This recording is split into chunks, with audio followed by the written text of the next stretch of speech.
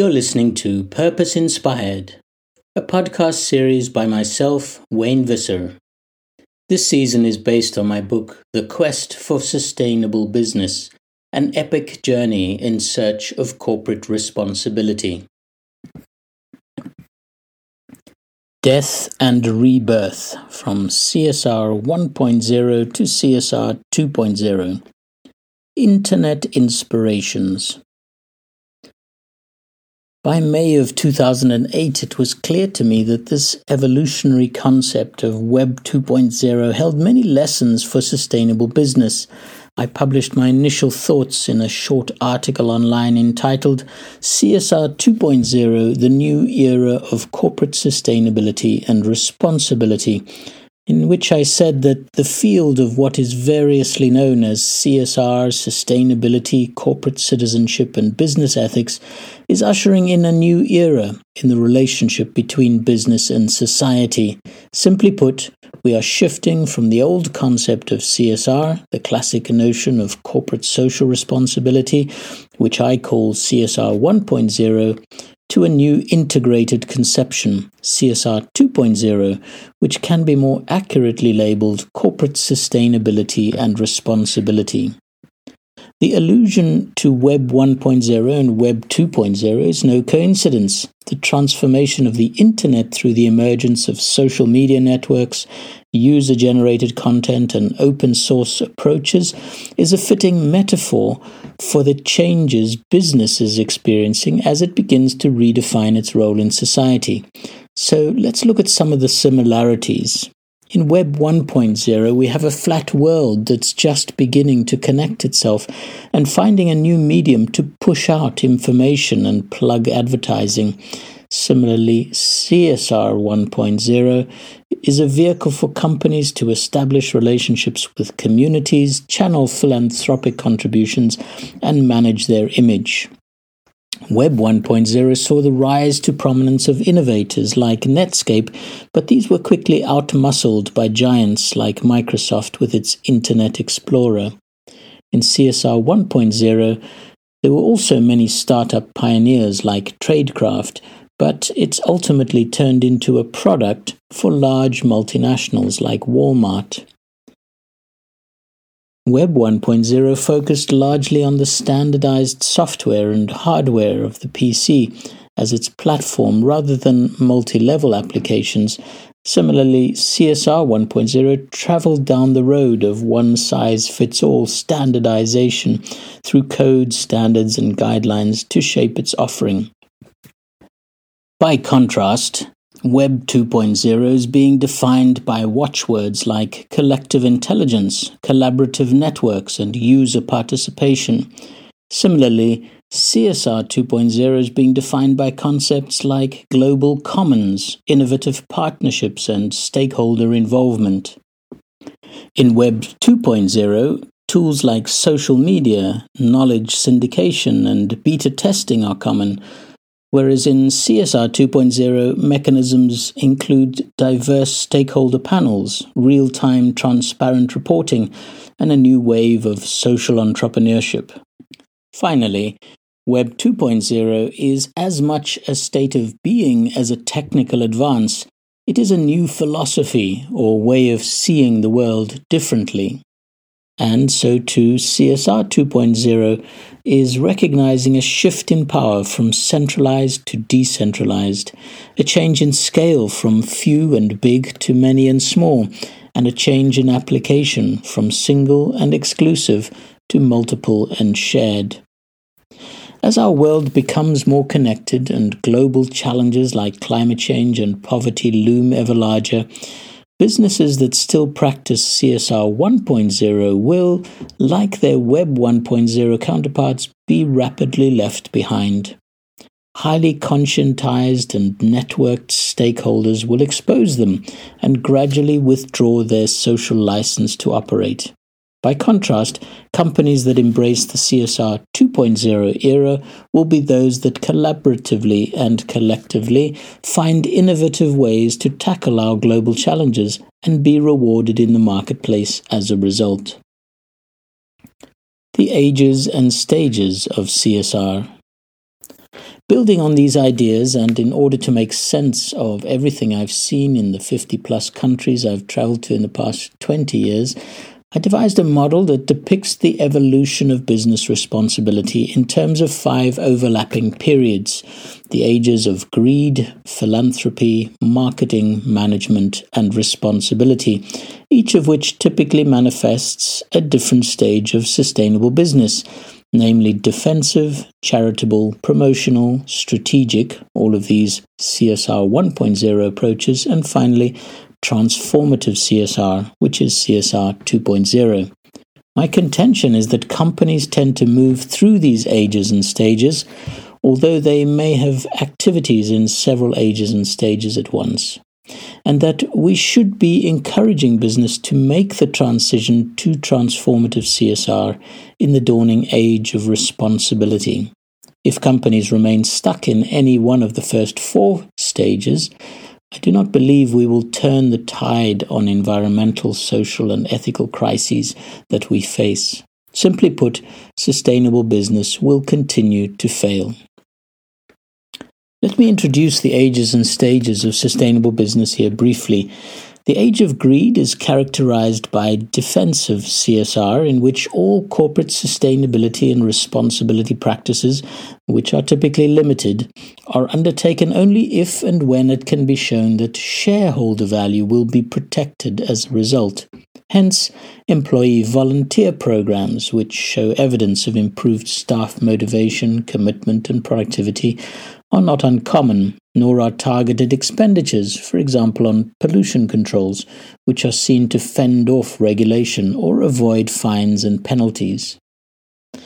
Charitable CSR in the age of philanthropy is where a company supports various social and environmental causes through donations and sponsorships, typically administered through a foundation, trust, or chairman's fund, and aimed at empowering community groups or civil society organizations.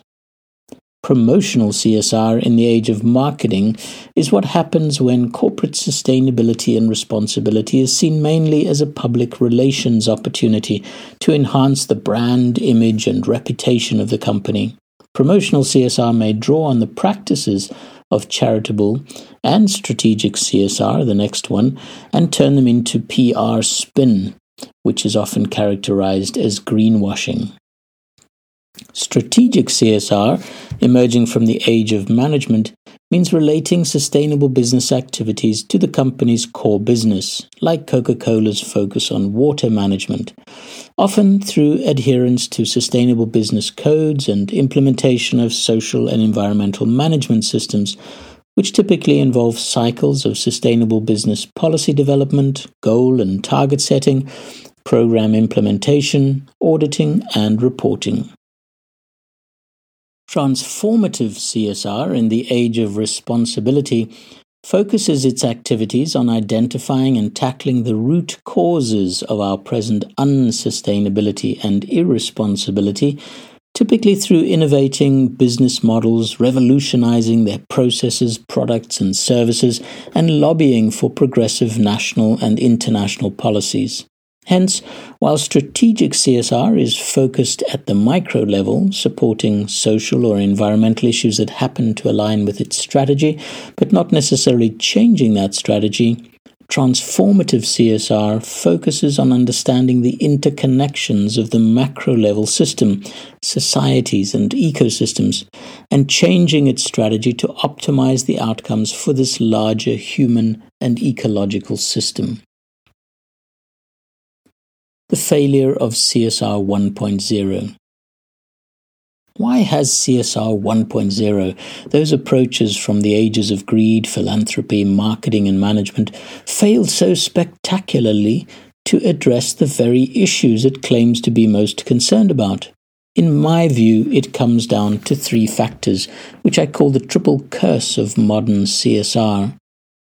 Firstly, to summarize them, peripheral CSR is where CSR has remained largely restricted to the largest companies and mostly confined to PR or other departments rather than being integrated across the business. Secondly, incremental CSR is where CSR has adopted the Total Quality Management or TQM model, which results in incremental improvements that do not match the scale and urgency of the problems. And thirdly, uneconomic CSR is where CSR does not always make economic sense, as the short-term markets will still deliver rewards to companies that externalize their impacts on society. Let's dig a little deeper.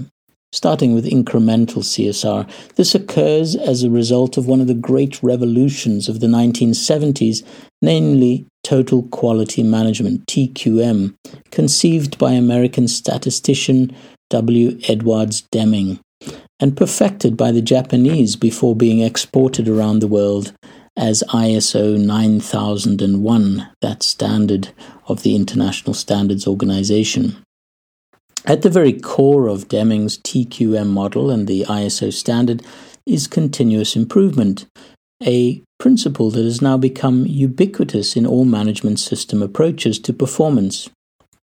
It is no surprise, therefore, that the most popular environmental management standard, ISO 14001, is built on the same principle. There is nothing wrong with continuous improvement per se.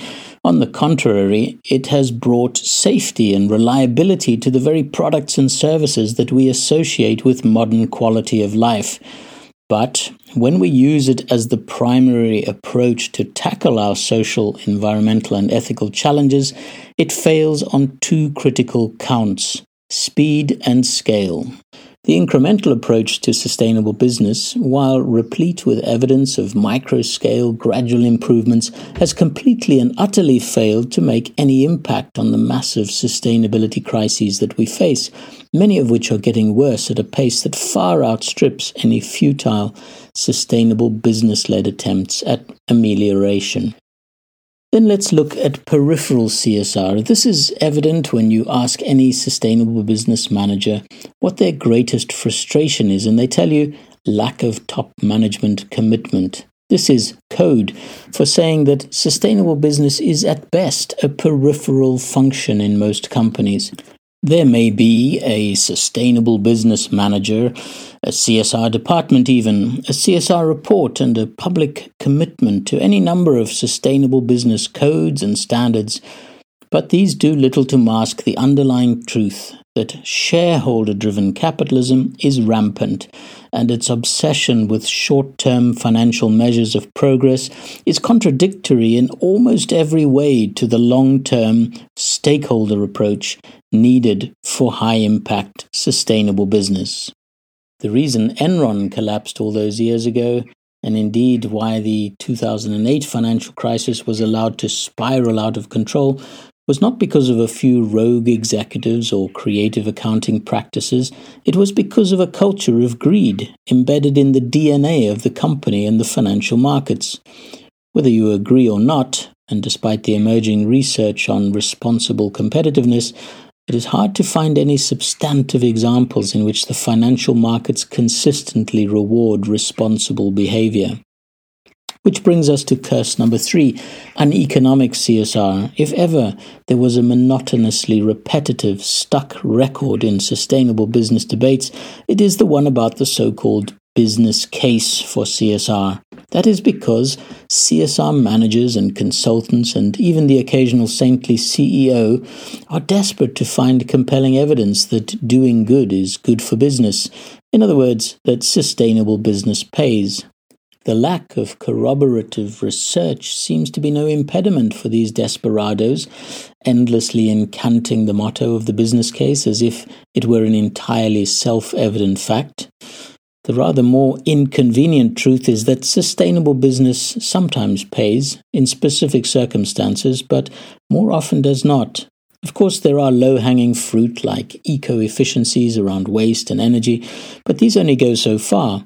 Most of the hardcore sustainable business changes that are needed to reverse the misery of poverty and the 6th mass extinction of species currently underway require strategic change and massive investment. They may very well be lucrative in the long term, economically rational over a generation or two, but we have already established that the financial markets do not work like that. at least not yet.